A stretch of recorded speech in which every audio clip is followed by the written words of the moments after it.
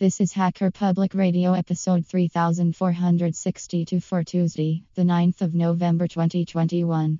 Today's show is entitled Metal Marbles. It is the first show by new host One of Spoons and is about 10 minutes long and carries an explicit flag.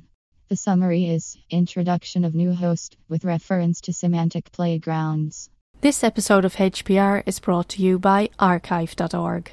Support universal access to all knowledge by heading over to archive.org/donate.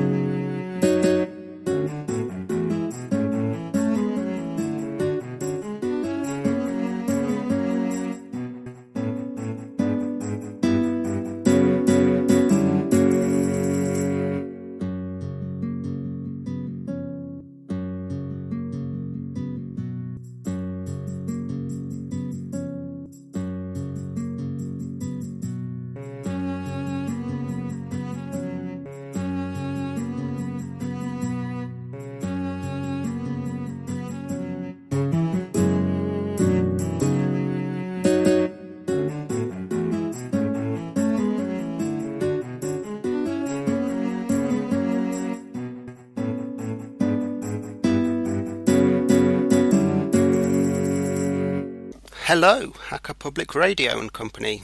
I will address myself as One of Spoons. I'd like to thank previous hosts for brightening up my menial tasks, those times my brain cried out for stimulation and company, and fortunately I was equipped with functional audio channels. I do talk too much, often with excessive detail, but I owe a show.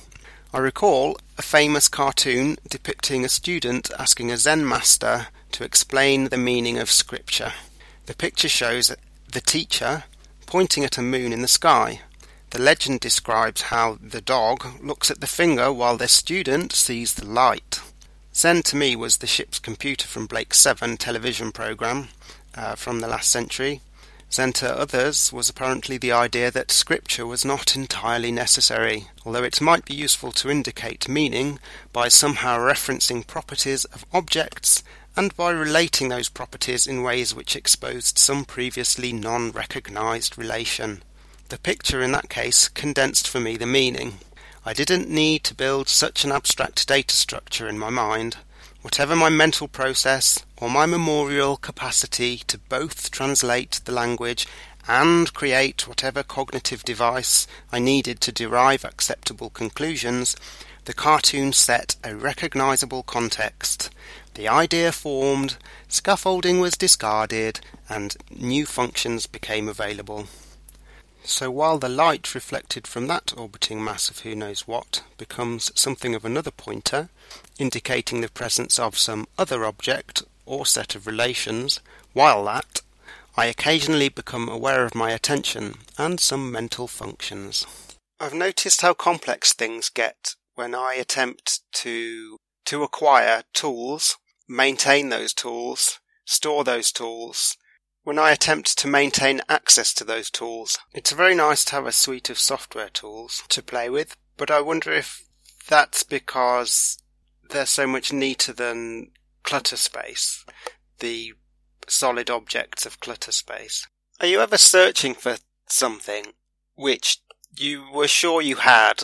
Maybe it's been a few years, you put it away, you need it, you can't find it, and you haven't really got time to look for it anymore, so you're either going to buy another one, or you have to make something, you have to make an alternative. I sometimes wonder if I ever had the things that I was searching for, or whether they were just some idea of objects which I knew were possible, and I really truly did think that I had them in my possession, but it turns out otherwise. I haven't read many books in my adult life, but I remember reading in a magazine about a book which apparently had set its character, one of its characters, in some desertified area where there was no access to proper garage equipment, and they spent a long time there because they wanted the very specific part for their motorcycle instead of just using a beer can to shim some shaft or other. I imagine there was a lot more to that book, but that précis snippet impressed me, gave me a useful idea. Functional adequacy was my very dull motto for a while. I do consider myself a technician. When interrogated as to my profession, I will settle on technician if I think it'll be conducive. If anyone is still listening, one day it is likely that I will provide recipes, maybe outline procedures, but until I find those metal marbles, I'm going to be trying hard to put my finger on this attention thing. When I've recognised that my attention is in play and I need to direct my engagement to choose my activity, that juncture does appear to be of particular interest to me recently. But why should this audience care about my dementia? I do have an interest in languages. I have played with electronic components. I read about those. I played with some. I did qualify as a system administrator for Solaris 10 just before Oracle and Larry Ellison bought Sun Microsystems. I lost interest in Solaris after Open Solaris was crushed. I did notice the Illumos project and SmartOS, but suppose I didn't really see a career using Solaris in any field that I had an interest in at that point. Any power I have in stopping industrial capitalism falling off a cliff at this point is vanishingly small. So back to interests which might coincide with some of your interests. I tend to take things to pieces probably more often than I put things together.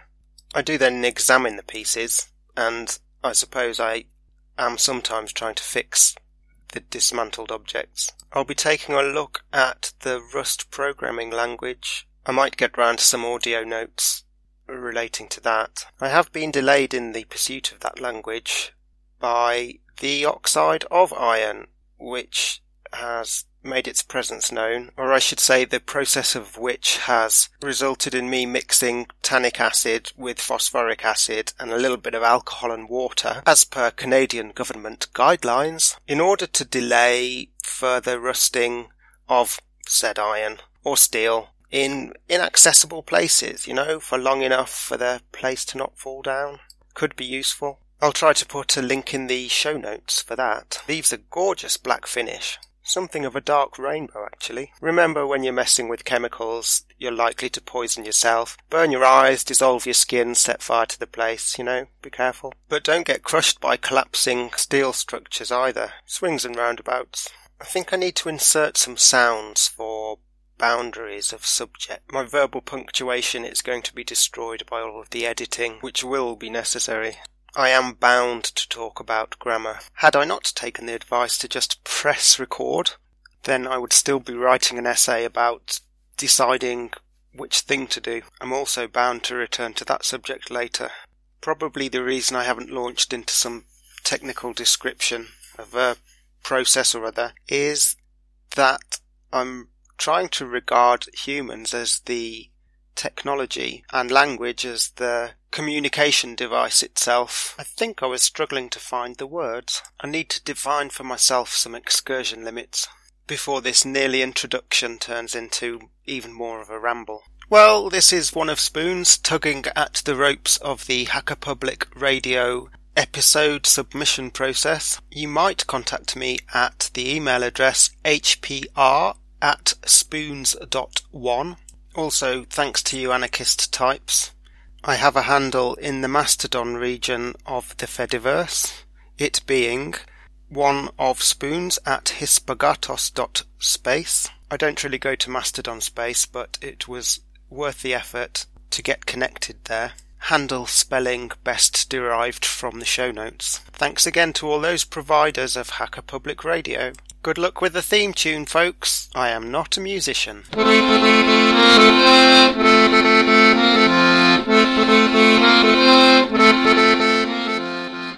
You've been listening to Hacker Public Radio at hackerpublicradio.org. We are a community podcast network that releases shows every weekday, Monday through Friday. Today's show, like all our shows, was contributed by an HPR listener like yourself.